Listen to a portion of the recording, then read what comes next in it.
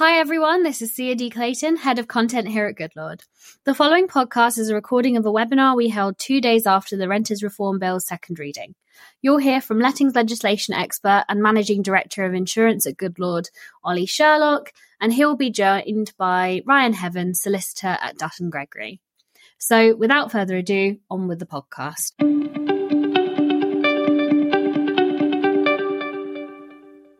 Good morning, everyone, and welcome to this week's instalment of the Renters Reform Bill webinar series, the long-lasting Renters Reform Bill webinar series. Who knew things could last this long? But indeed, the bill process is. It's a pleasure to be joined today by Ryan Heaven, a solicitor at Dutton Gregory.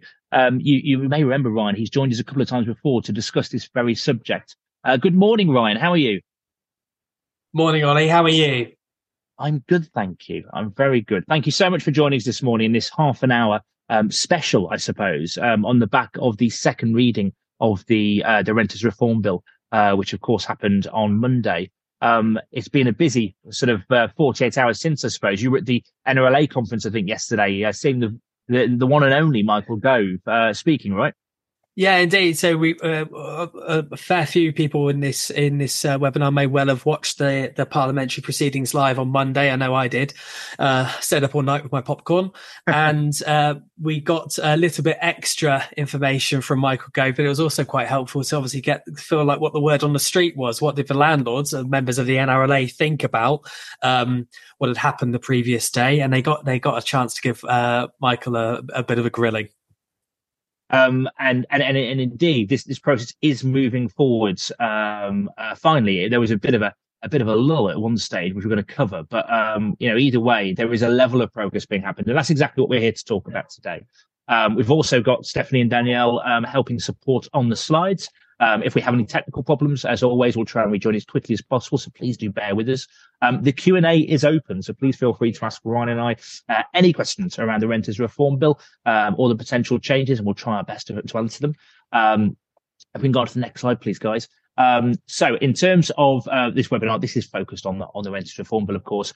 For those of you who don't know about Goodlord, though, a quick 10 seconds, we are a pre-tenancy business that has produced a piece of PropTech software that helps make you more efficient and expedite that pre-tenancy process to ensure you can focus on the things that really matter, giving excellent customer service and generating revenue and supplying growth for both your business and indeed your customers. If you want to understand more about our platform in terms of how it can help you combine landlord terms of business, contract generation, deposit registration, rent collection, and indeed other products like rent protection insurance, then please do visit our website at www.goodlord.co, where you can book a demonstration. These sessions aren't about Goodlord. They're about understanding sort of change in the market. So if we go to the next slide, please, let's look at what we're going to cover today. We're going to cover with Ryan the first thoughts on the second reading, understanding exactly what the initial sort of summary is. We're then going to drill down and focus on Section 21, a subject that's been close to all of our hearts for many months now. We're going to understand exactly what's happening with Section 21 following the government announcements in the last few days. And then we're going to touch on briefly how agents can start preparing. Obviously, given the limited progress, there's not much to cover, but we're going to try and sort of give you a few pointers. And as I say, the Q&A is open from the very start. And we've already got a few questions in. So we'll come to those shortly. We're going to start the first slide if we can. And then I'll come to those first two. But again, please do get your questions into the chat if you want anything answering. So Ryan, give me your sort of 101 on this. What's your first thought in terms of the your summary of what you've seen in the last sort of 48 odd hours? Well, I didn't think it would take this long to get this far, to be honest. The bill enjoys cross-party support. And something we're probably going to say more than once during this webinar is that this bill is going to pass in some form or another because both the government and Labour support it. The real question is what it's going to look like. The reason why it took so far, I think there's been some speculation about it, but it seems as though the Conservatives have been trying to wrangle some backbenchers who may be opposed to this bill back on side, and there have been some concessions which we're going to be talking about, I think, in the very next slide. There is some extra meat on the bone, but it's important to stress that we don't really have anything written down. It might help if I just provide a bit of a legislative breakdown to say we are here and what we can possibly expect next. I'll do it as quickly as I can with one eye on the clock.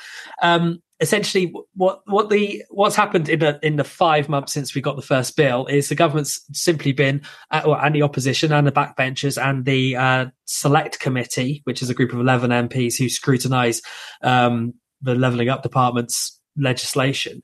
They've all been working on what they think could be done differently with the bill. And we're going to see that fleshed out in the next stages.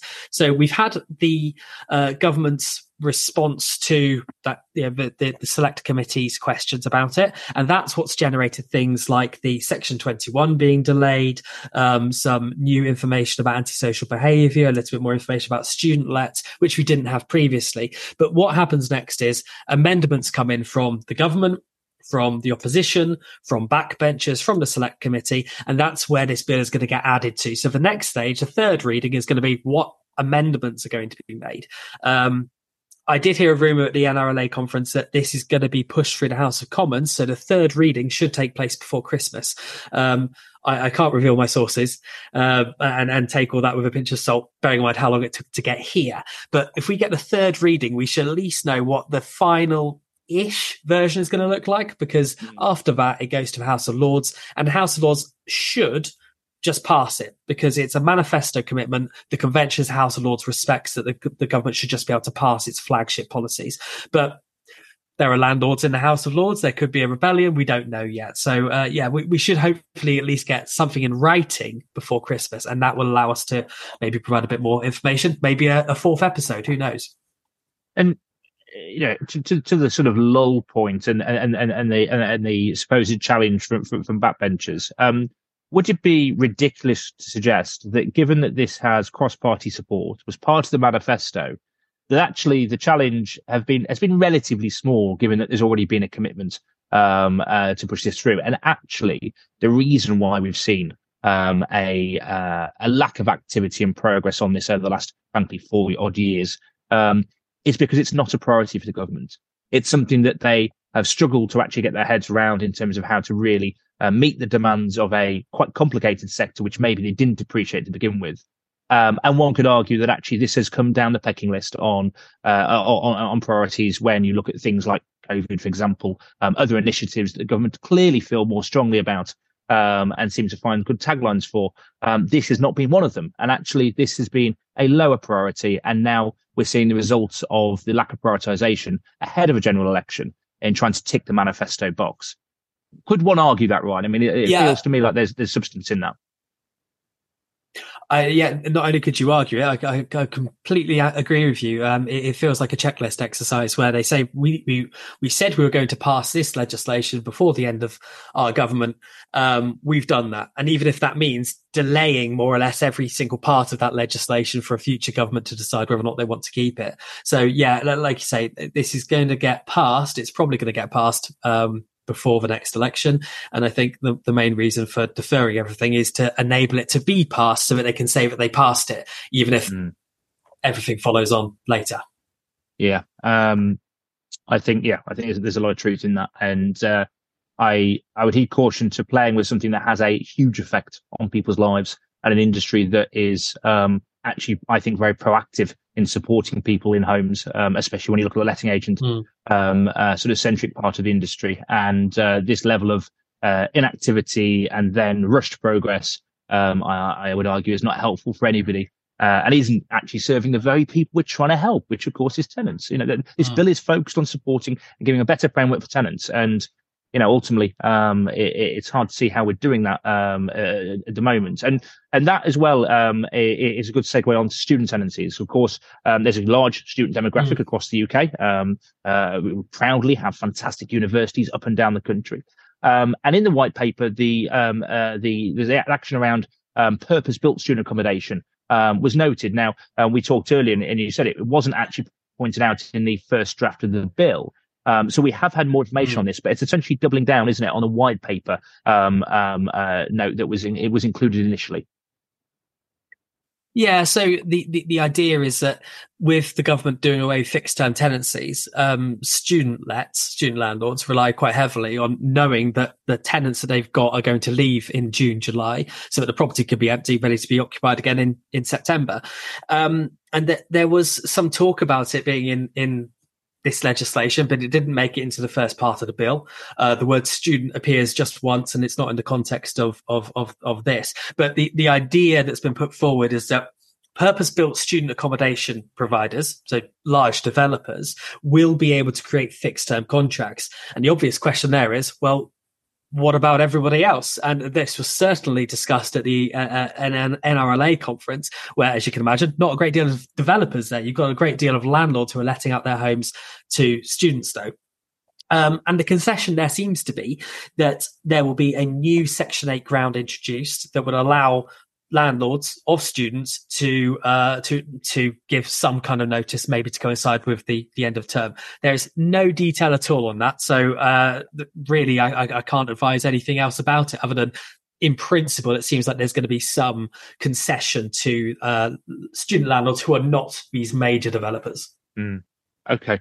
It feels like the challenge that was raised from the very start since the white paper hasn't been listened to on this. And it is potentially dangerous, right, for a number of landlords, thousands of landlords actually, in terms of wanting certainty. And I appreciate there is a level of certainty on the fact that we know exactly what they're going to do from a purpose-built perspective. I think there's probably still hope there's going to be some level of detail that emerges that helps non-purposeful student accommodation. Although at the moment, it doesn't look likely from any noise that's coming out of the government. I know. Probably within the last year, the NRLA felt that they'd won that challenge. That actually, there was going to be a reversal of the of those terms, but it doesn't look like there will be. We've got quite a few questions in, so let me cover these. I've got a question from somebody who didn't leave their name, but good morning to you nonetheless. They ask, if you lease your property to an independent third party, will you have to registered as this bill makes a requirement? I do not issue tenancy agreements. It's all down to the third party, nor do I have any housing management functions under my control. I would welcome any views. Mm-hmm. Blimey, that's a really good question. To answer that, I'm quite happy to keep one eye on the legislation. So if I were to look at the bill, I could probably find the answer to this before the end of this webinar. But off the top of my head, it's a good question. I think you'd still be. My instinct is you're still a landlord, even if you've got no responsibility for it. Because you are the landlord of that company. So let me come back to you on that one. Great question. I've not been asked it yet. I really wished you'd left your name, because I could then say that so-and-so stumped Ryan Heaven on the webinar, which has yet to happen. Well done, whoever you are. Good morning, Sean. Sean asks, I know fixed terms are being removed, but can there be a minimum term? No. Actually, let me think about it. I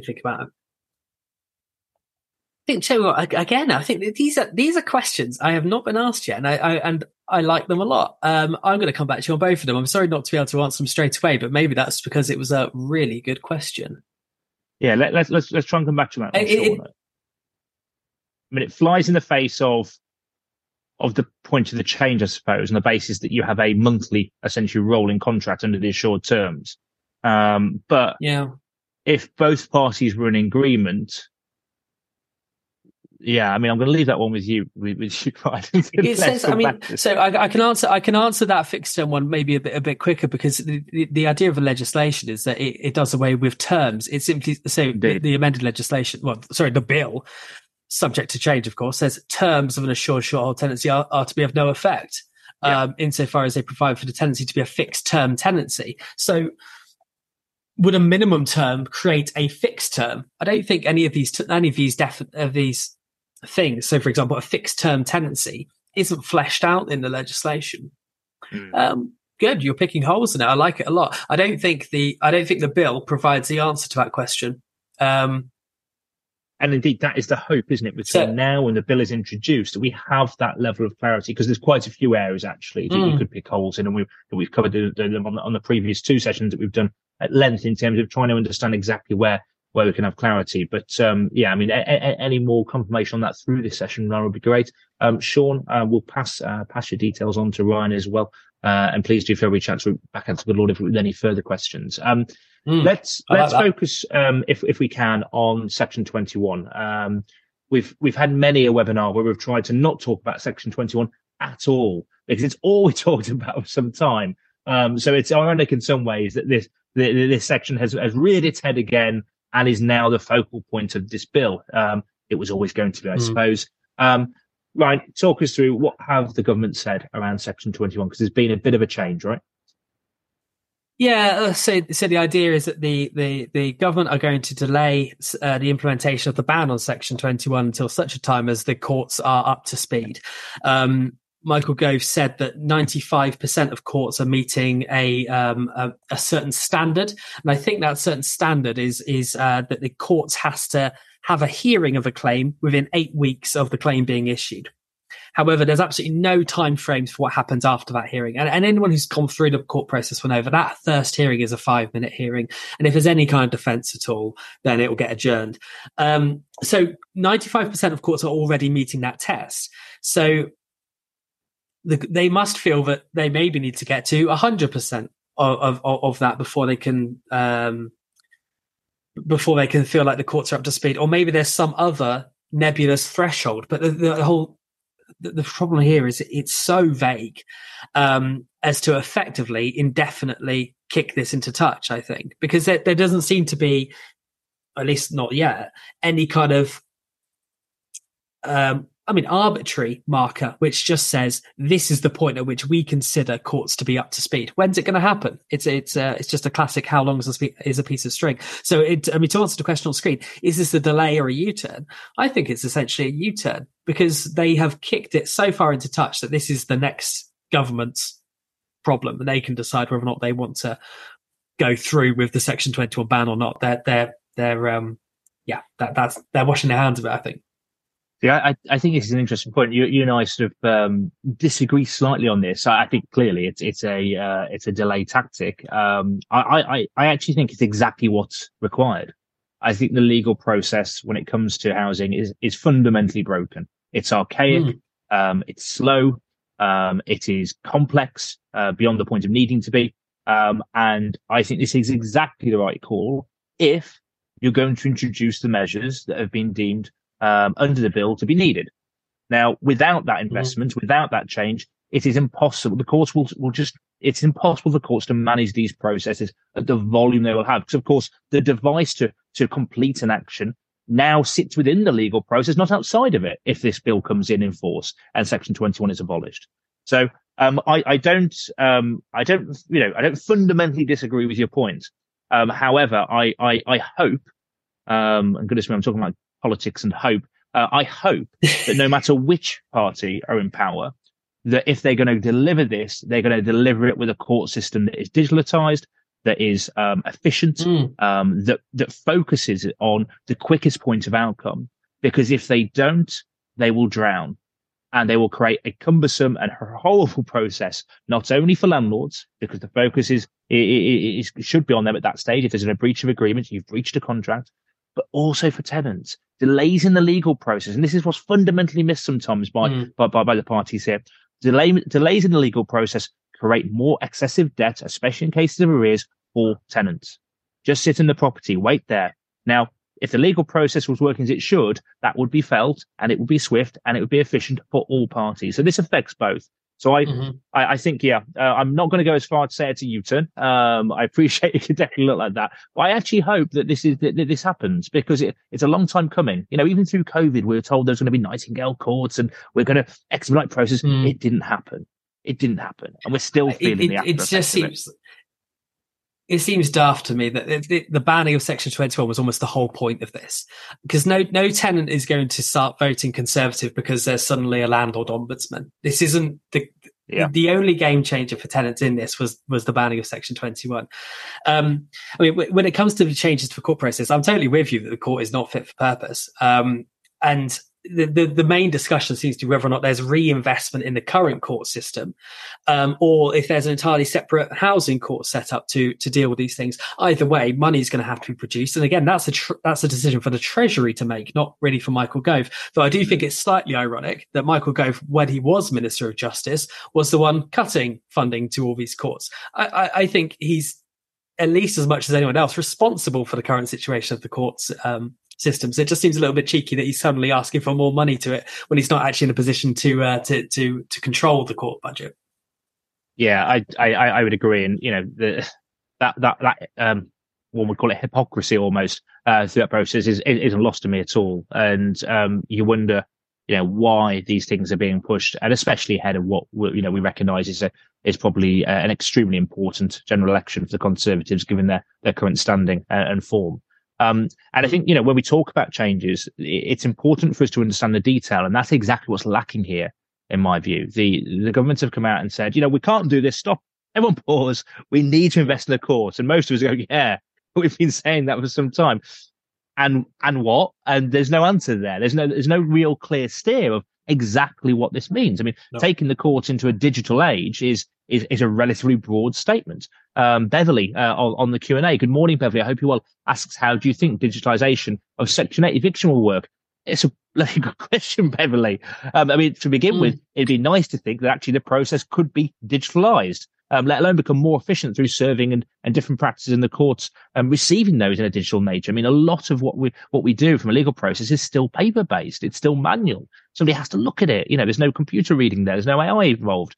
So, I think, there's a long way this could go. But of course, to go a long way, it needs big investments. And I think Ryan is right to point out that, is that going to happen in the next 9 months? No, it's probably not. In fact, it's definitely not. Is this a long-term plan? Well, that's hard to say when we have a potential change in government coming down the line.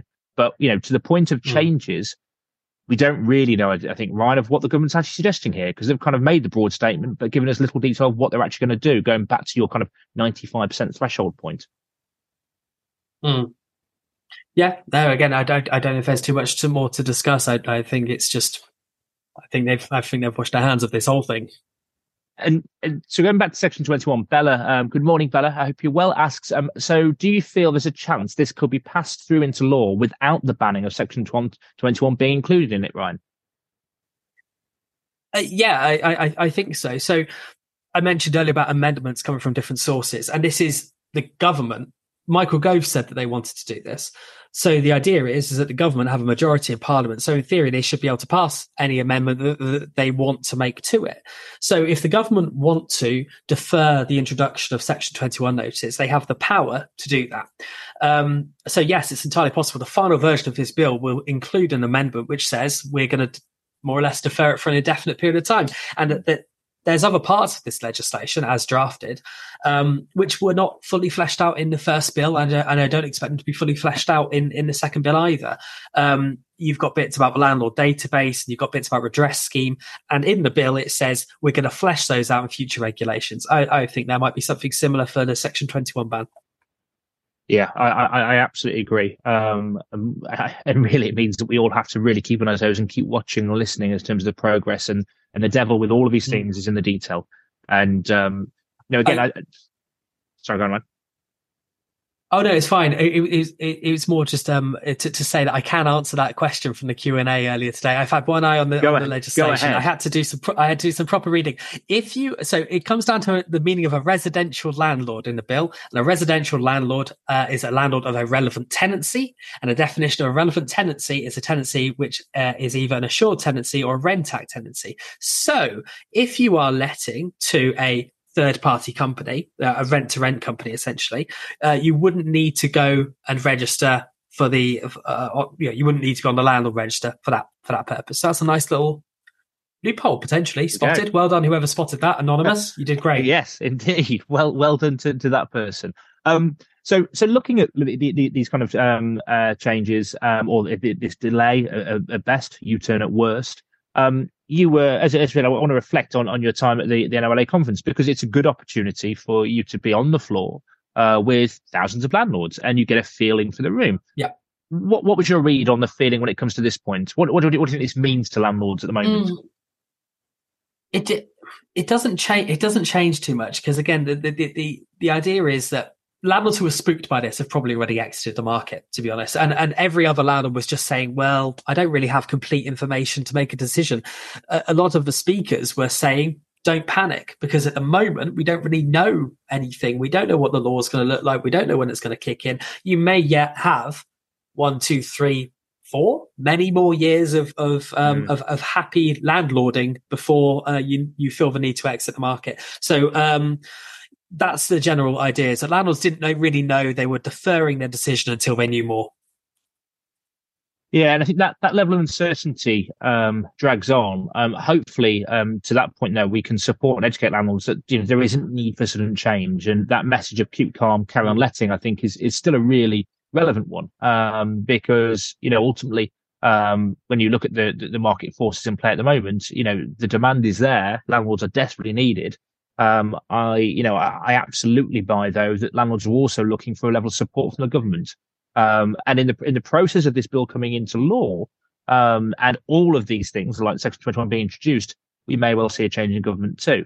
It's going to be interesting to see how different governments look at landlords and whether they value and support them, or whether they're choosing not to, or indeed keep the status quo as it is. It's there's going to be a lot of change for a number of reasons, right? Yeah, I mean, one thing I want to reflect on from the NRLA conference was that when Michael Gove gave his speech, which was via Zoom, by the way, he wasn't on stage in the room with a thousand angry landlords. Any question that gave him a hard time got quite a resounding cheer from the entire audience. Now that might have happened under any circumstance, but it suggested to me that this concession to landlords may not have entirely won them back. I thought it was quite telling that they were the loudest claps of the day were the ones where he was really pushed about his decisions and the idea of penalising good landlords, when the aim was obviously to try and clamp down on bad landlords. I think that's absolutely fair. And ultimately, when you're looking to make this level of substantive change in a market, an industry that essentially supports where people live, which it does, then it should be taken seriously. It should be thought through. And I think, we're talking solely about landlords here. The continued omission of letting agents and their meaningfulness in part of this process bewilders me. I don't understand it. And one can argue, yes, I've got a commercial interest in agents, letting agents. Sure. I've been a letting agent myself. I believe in the process and the role letting agencies play. And the simple fact is that for over half of the market, letting agents will be having to educate landlords on these very points because they're not at the NRLA conference. They're hands off. They employ someone to do that. And, I just think that has been extremely lacking. And I hope the government sort of, starts to work more and more closely with letting agency bodies, to help support and understand their role and understand how they can support, because, agents play a huge part in this. And indeed, looking to agencies, if we go on to the next slide, it's probably important to touch on just before we finished what's next, but also how agents can start preparing. So very quickly, Ryan, just talk us through what the next steps on the bill are, just for everyone to understand. So yeah, we're going to be getting amendments proposed by the government, opposition, the select committee, backbenchers, and then the third reading is going to be a chance for Parliament to vote on those amendments, and then the amendments will get incorporated into the legislation. That's when we'll probably be there in terms of the final text of it. Then it goes to the House of Lords. House of Lords should rubber stamp it, but you can't count out a rebellion on something like this. And then it will be passed. Now, and again, we have the legislation passing, getting royal assent, is not the same as it coming into force. We've got already within the bill, there's a different date for implementation of certain things. There's a phased introduction from ASTs that exist already into assured tenancies. There's the idea that Section 21 notices would be valid for a certain period of time after implementation date. And then you also have now essentially a third implementation date, which is when the court's going to be up to speed.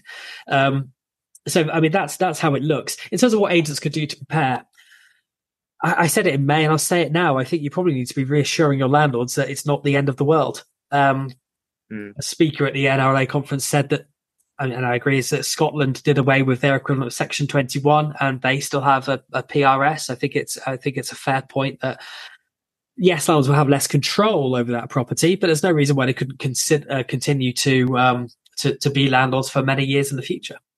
And I think so. Yeah, I think it's a PR exercise.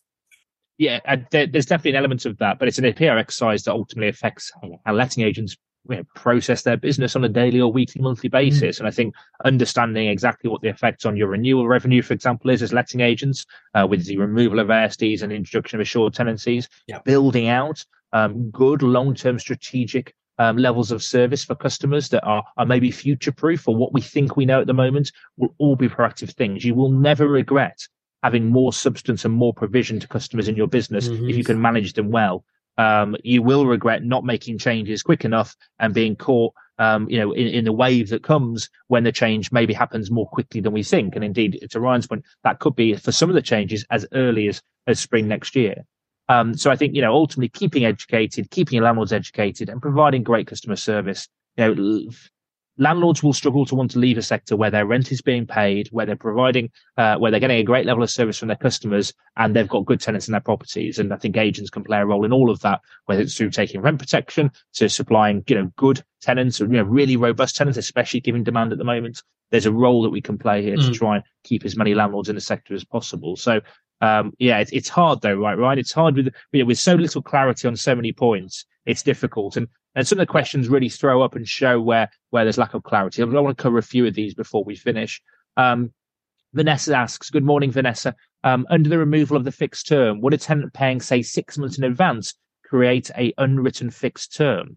Now, payments in advance is something we've touched on these sessions before, isn't it? Yeah, you can't take those kind of payments in advance anymore.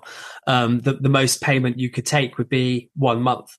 So there isn't really a workaround for that aside from guarantors. I think I might have said it before, is that guarantors are going to be utilised more often, because you usually take those 6 months payments where someone's failed referencing. Here, you either let to them or you don't. And if you do let to them without a guarantor, you just have to take 1 month as you normally would. So, unfortunately, that doesn't create another fixed term of sorts. And again, somebody who hasn't left their name, but good morning to you nonetheless. Within the draft, they have said about greater terms for antisocial behaviour.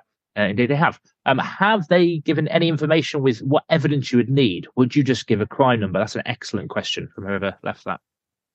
So, no, this is a good point, because in the bill, I thought the wording that they used was rubbish. It was a very small semantic because change. It was. It was. I think it was just a change. Like the change is the behaviour that is causing is causing nuisance, rather than behaviour that is likely to cause antisocial behaviour. But my whole point here is that the ground is a discretionary ground. And so that semantic change doesn't really change the fact that on the day of the hearing, you're going to have to convince a judge that the antisocial behaviour is so serious that they would have to make an order for possession. So I don't think behaviour that fits the category of is capable of causing is going to be the same as behaviour which is actually causing. And it's behaviour that is actually causing antisocial behaviour that is what would tip it over the edge. Now, this is relevant because one of the things Michael Gove said is that it sounds like they're going to make ground 14, which is the nuisance antisocial behaviour ground, into a mandatory ground. Now, that makes it much easier to prove. The idea being is that a discretionary ground, even if you prove that they are the tenants are doing behaviour which is capable of being a nuisance, if you prove that they are doing that, then the court has no discretion at all. So in terms of the threshold of evidence, a police report would be fantastic. Statements from neighbours would be fantastic. The more evidence you've got, the longer the issue has occurred for, the more people you've got complaining about it, the higher the chances of reaching that threshold are. But now, if it's a mandatory ground, it actually seems quite a low bar.